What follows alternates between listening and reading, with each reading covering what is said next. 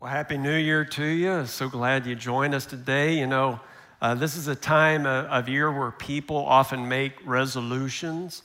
And today I'm going to invite you to make a resolution. And I know some of you, maybe you made a physical resolution, like you're going to eat less, go on a diet, you're going to work out more, you're going to lose some weight, some kind of physical. Hey, that's great.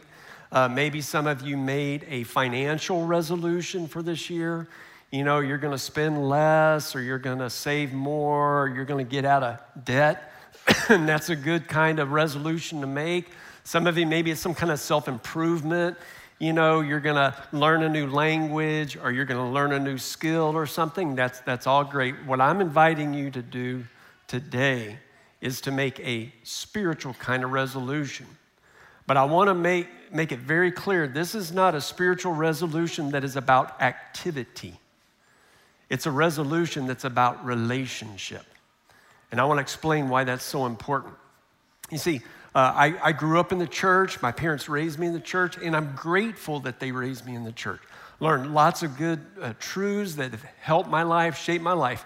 But to be honest, the spiritual heritage that I have, sometimes the impression I got, the message I got was that the good Christians go to a lot of religious activities. You know what I mean? If you're really good, you're a good Christian, you go to all of the meetings at the church. And then the other subtle message I would get is, and if you're going to be a good Christian, you have to do more. So you need to read your Bible more, you need to pray more, you need to serve more, you need to give more, you need to do more, and of course, go to church more. And honestly, all of that just was a little bit exhausting to me.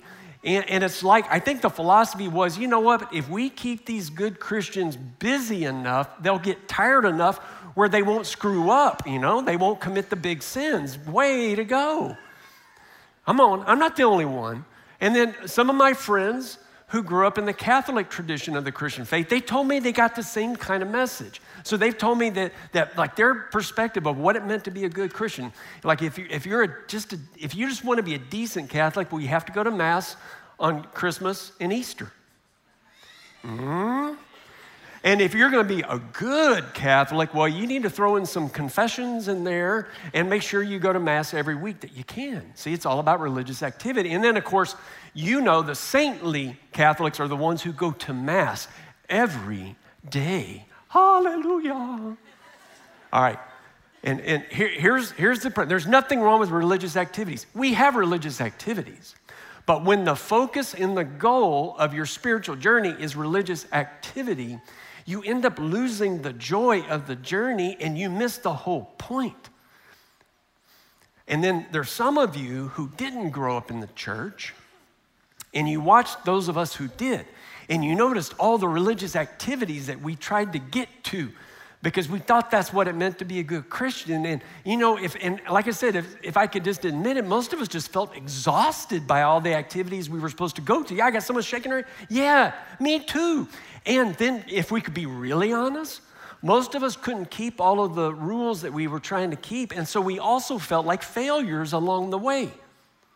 And so our unchurched friends saw all of this and they thought, I don't want nothing to do with that movement. If that's what Jesus' movement is all about, well, I'm out. And that's what this series, that's why I'm going to lead you through this series. Because when you're focused on religious activity instead of relationship, you miss the whole point of Jesus' movement. Jesus' movement, the movement he began. Some call it Christianity. He called it the church. It is a movement not of activity, but of relationship. It is about following a person we believe is alive, and his name is Jesus. And when the journey becomes about religious activity, you lose the joy of the journey.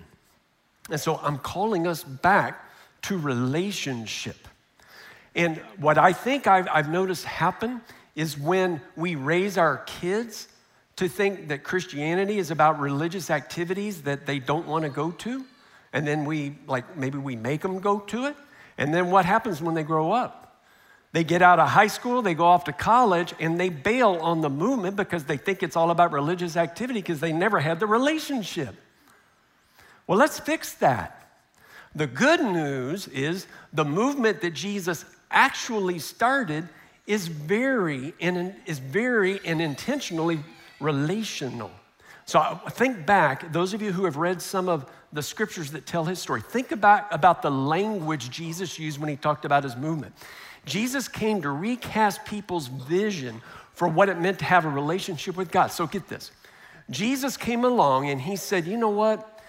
God, Creator, God Almighty, I want you to start calling God Father. I want you to view it like that. In fact, you remember when he taught people to pray, he said, this is how I want you to pray. Say, our Father who is in heaven. It's very relational. It just changes everything. And then, did you also remember he called people to start viewing themselves as God's children? See, very relational. He even gave people permission to call God Father and to call themselves God's children before they actually got their act together. How cool is that? And think about it. When Jesus began this movement, he called the church. He used a certain metaphor to help them picture what this relationship was all about. And so he said, look, and this meant something very important in the first century. He said, think about me as like I'm a good shepherd. And my job is to lead you and to protect you and to feed you and make your life better. And I want you to view yourself as my sheep. See, very relational. And do you remember how Jesus would invite people to be a part of his movement? He used a certain phrase, and it was not a religious term. You remember what he said? Follow me. Follow me. He didn't say follow my religion. He said follow me. It's about a relationship. And so I want us to get back to the relational aspect of following Jesus. And here's what's interesting. Again, if you go back and look when Jesus started this movement, he invited all kinds of people with all kinds of backgrounds and all kinds of baggage to follow him. He didn't just invite good people and religious people and righteous people to follow him. In fact, quite the opposite. He invited the righteous and the unrighteous, the religious and the non-religious, the sinner and the saints. And he said, look, wherever you are, right there, you follow me. Now, I hope I'm messing with some of you. Because some of you, that's not what you thought Christianity was all about. Well, Jesus started the movement, so I'm going to go with what he says. And so today, I want us to look at one of the times he invited somebody to follow him. And I think this one is particularly important for those of you who are skeptical about religion in general and about Christianity in particular. Because in this case, Jesus invites a non-religious, very sinful person to follow him. And so let me set up the scene. Jesus has been traveling on a boat on this, it's called the Sea of Galilee, which is in northern Israel. And he traveled on this boat. It's more like a big lake from city to city. He was ministering and teaching. And so anyway, he lands in a certain city. It was a port city. You got that picture? And he gets off the boat, and then this is what happens. This is Matthew chapter 9, verse 9. As Jesus went on from there, he saw a man named Matthew sitting at the tax collector's booth. Okay, so let's pause right there. Now, everybody in Jesus' day and everybody reading this in the first century, that would have stirred some really strong, ugly feelings in their gut. And we don't tend to get it today, so I need to help you understand why. You see, Matthew, as a tax collector, was a very wealthy man, and there's nothing wrong with that, but it's how he got wealthy that made him despised by his own people, and it made him the kind of person who lived with a lot of regrets. And Matthew was a tax collector, and I was trying to think of like, how would we get what they felt like in that day? And this is what I thought of. They felt about tax collectors in Jesus' day the way we would feel about drug dealers or sex traffickers preying on our young people. You know, you get that feeling in your gut. That's how they felt about tax collectors. You see, tax collectors collected taxes for an abusive, hated foreign power. And this is how it worked.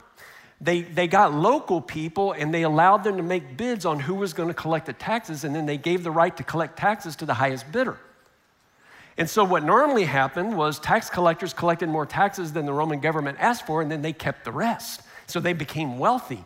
And how do you think that made the people feel? Well, they didn't like it at all. And so they were despised by their own people. They were viewed as traitors and thieves, so much so that the Jewish religious leaders officially labeled them as robbers, which meant they were not allowed to participate in the religious activity or the religious rituals of the Jewish faith. They were religious outsiders. They were not allowed to practice any kind of Jewish faith. And so let's just say, you got the feeling, you got what these people are like. Let's just say that Matthew had lived a messy life. And did you notice in the verse that we read, Jesus came up to Matthew. This is important. Matthew didn't come to Jesus like Jesus was teaching somewhere. Jesus went up to the tax collector's booth, went up to Matthew. And you have to think, what people were expecting Jesus to say was something to shame him. You know what I mean? Come up to this tax collector, you dirty thief. How could you? Shame on you. I bet your mama's proud of you. That's what they expected Jesus to say. That's not what he said. He met Matthew where he was, stealing money. And this is what he said: follow me.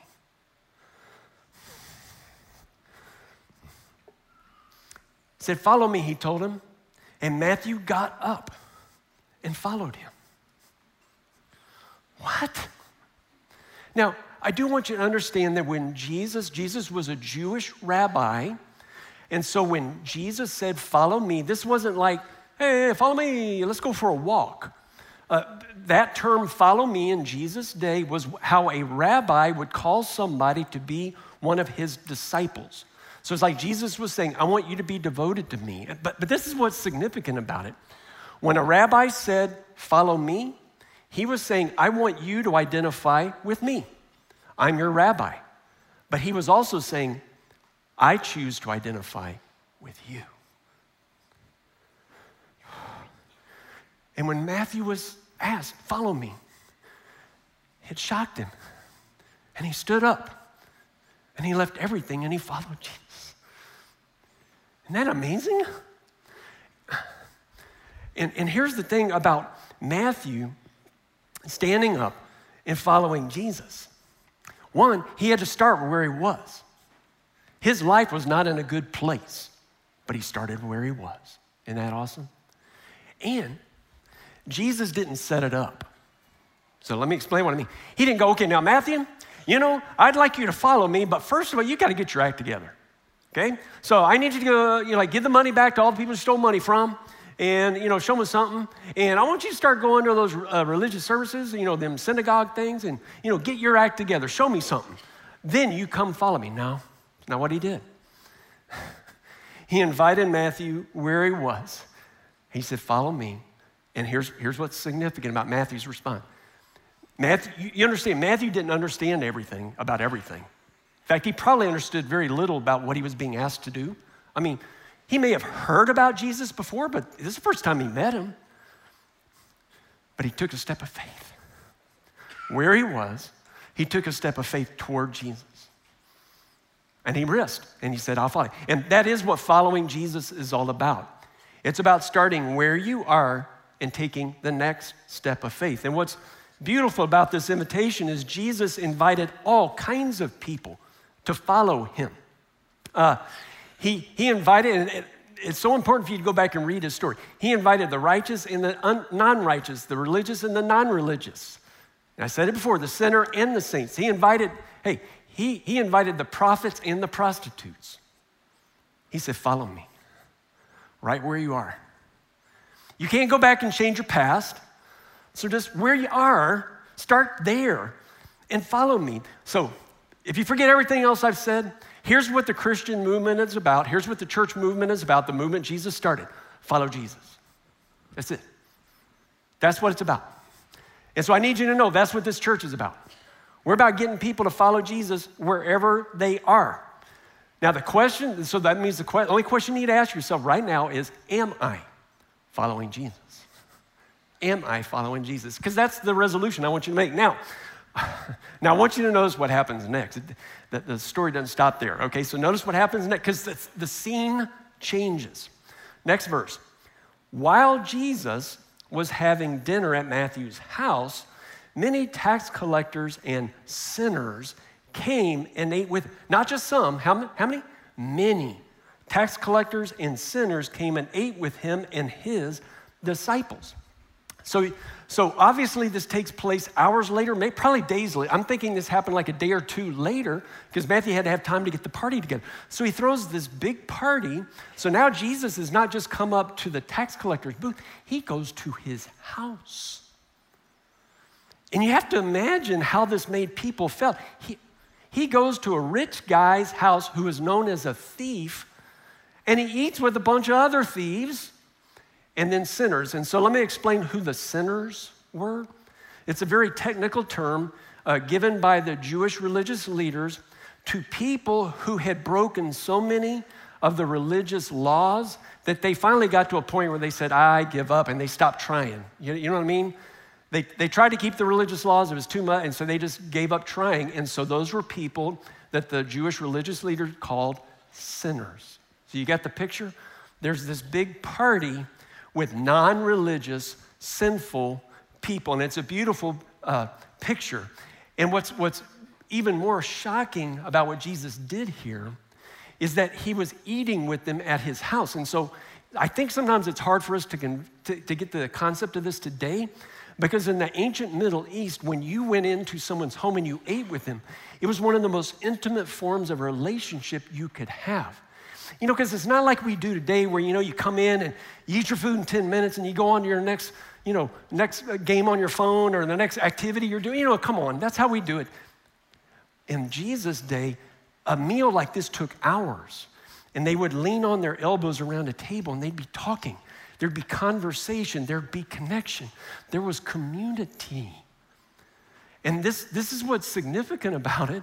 Jesus was building relationships with notoriously messy sinners. And you understand that Jesus did that on purpose. Because it's like he was saying, look, I'm starting this movement. I need everybody to understand what my movement is about. My movement is for all people, wherever they are in their journey. And you see, when he ate dinner with Matthew and all those sinners, he was creating culture for his movement. It's like he was letting us all know, this is my kind of movement.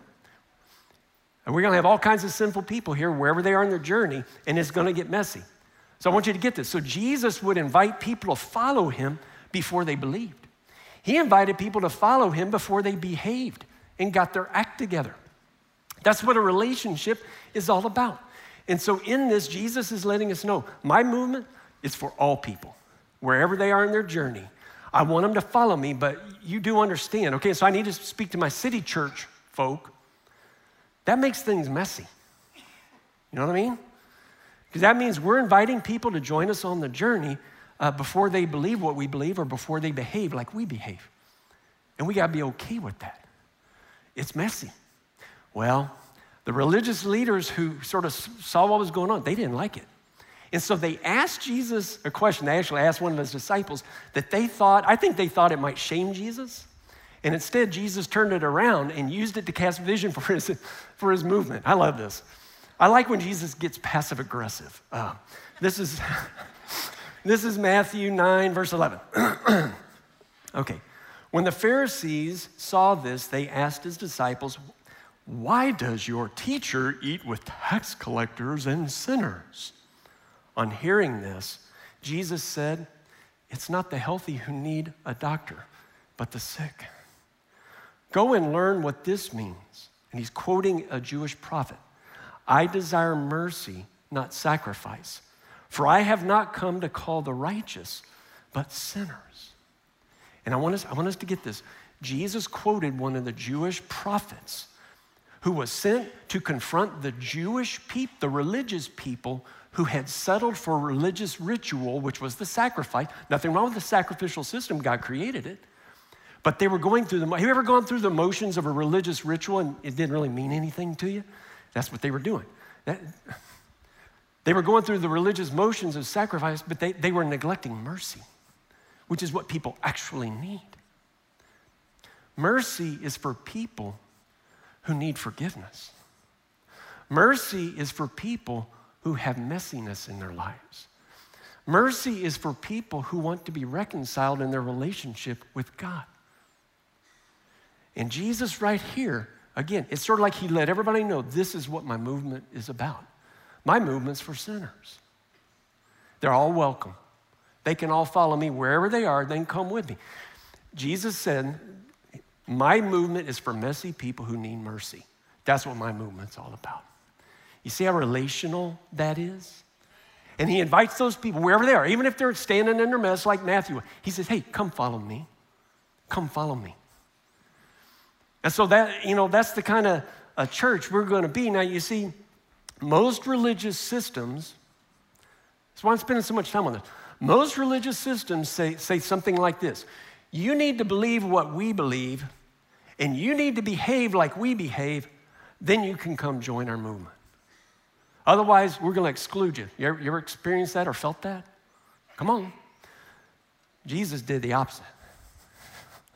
He said, hey, you come follow me. Oh, yeah, before you believe, before you behave, that's okay.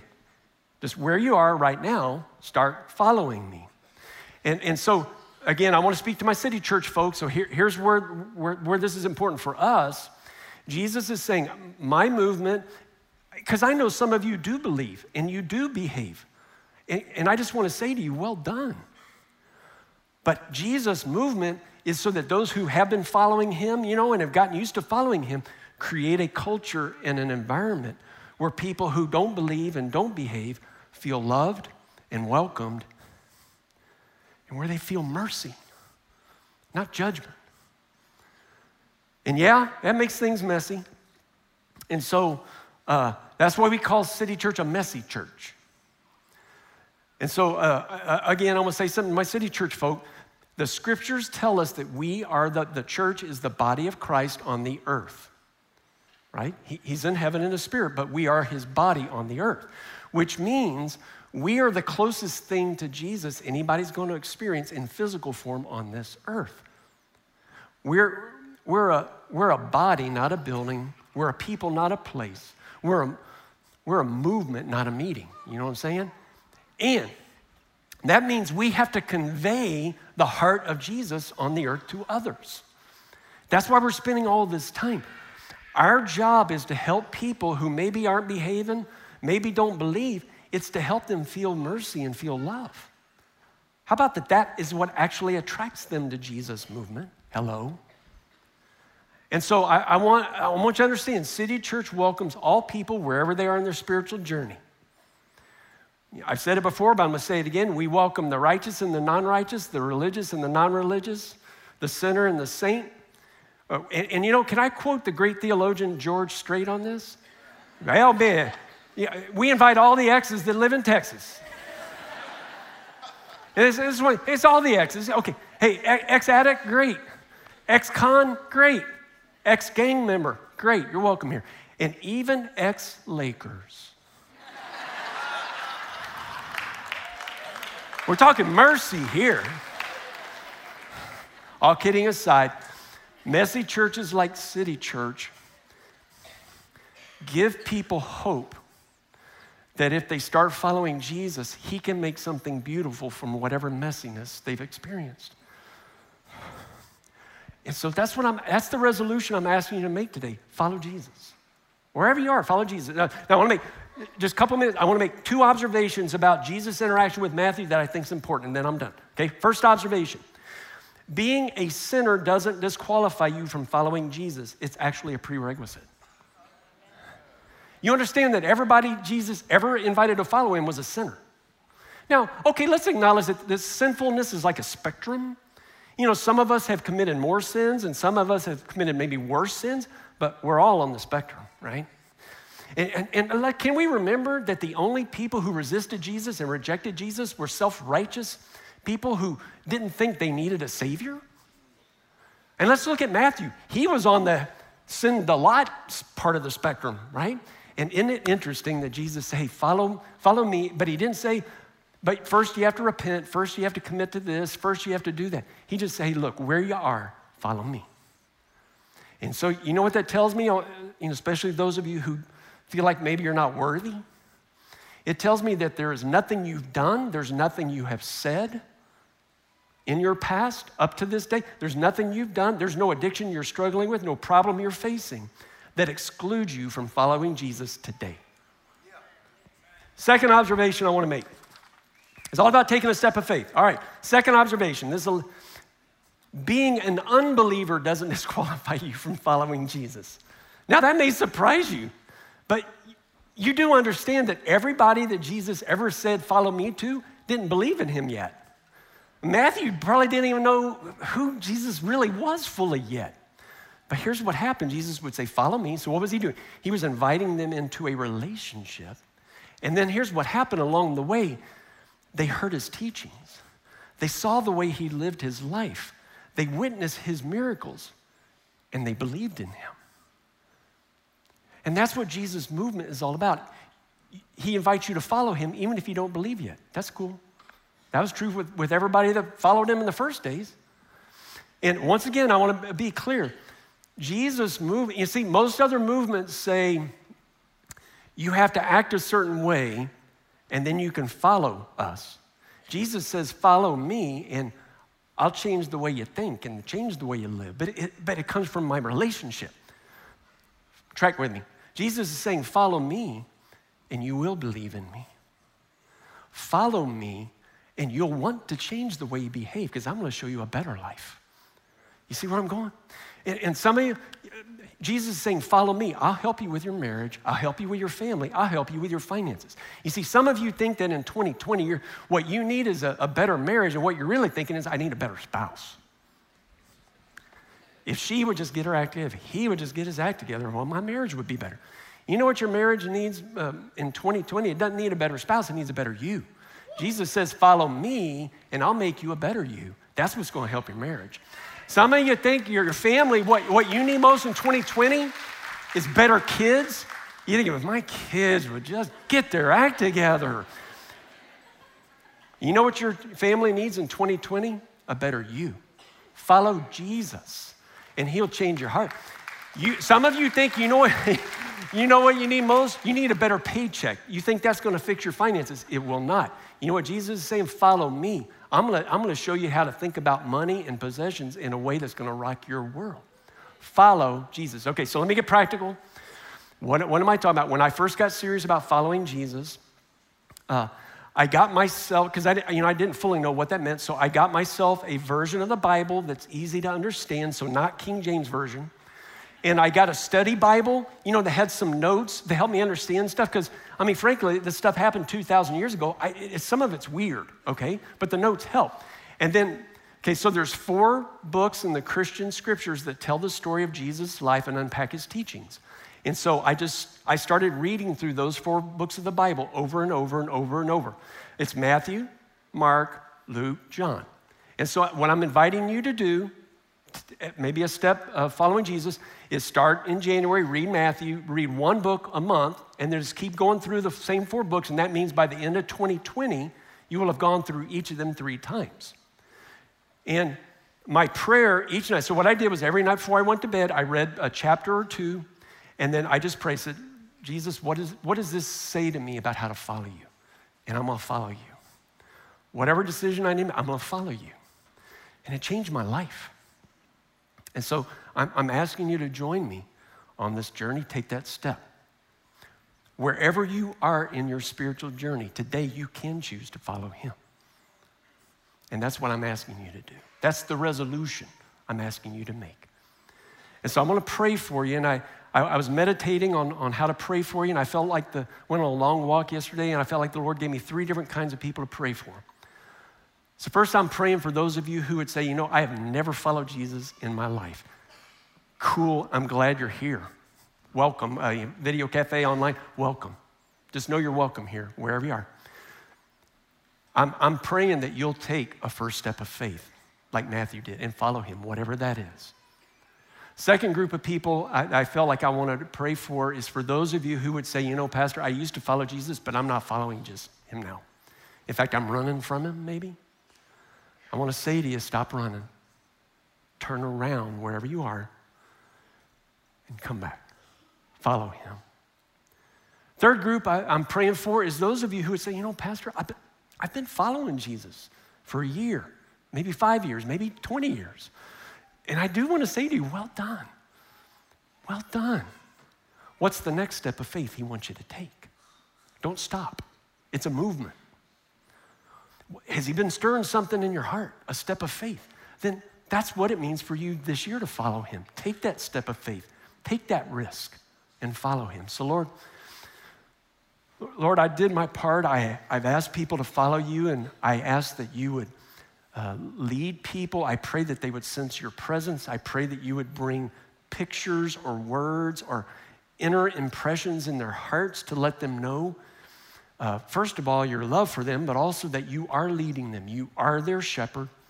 And I pray that you would help us, each one, as we take steps of faith in following you in 2020. In Jesus' name I pray. Amen. Amen. Thank you. Hey, now, this is just the first. This is what we're focused on the rest of the year. And I do want to say to my city church folk, when you give here, you help us create a culture where people like Matthew and his friends feel welcomed and loved, and where they find mercy. And that's what we all need. Hello? And so I'm asking you to give generously, be faithful in your giving. And my prayer for you is that God would surprise you with his blessing in 2020. Now, next week, we're going to continue this series, and I'm going to unpack for you why I think you should follow Jesus. I don't know if you've noticed, I didn't really answer that question. Next week, I want to talk to you about why I think you ought to follow Jesus. And then our prayer team is going to be available. Y'all come on down. We believe in the power of prayer, and if there's anything we can do to pray for you as you follow Jesus, please let us do that. God bless you. Go in peace. We'll see you next week.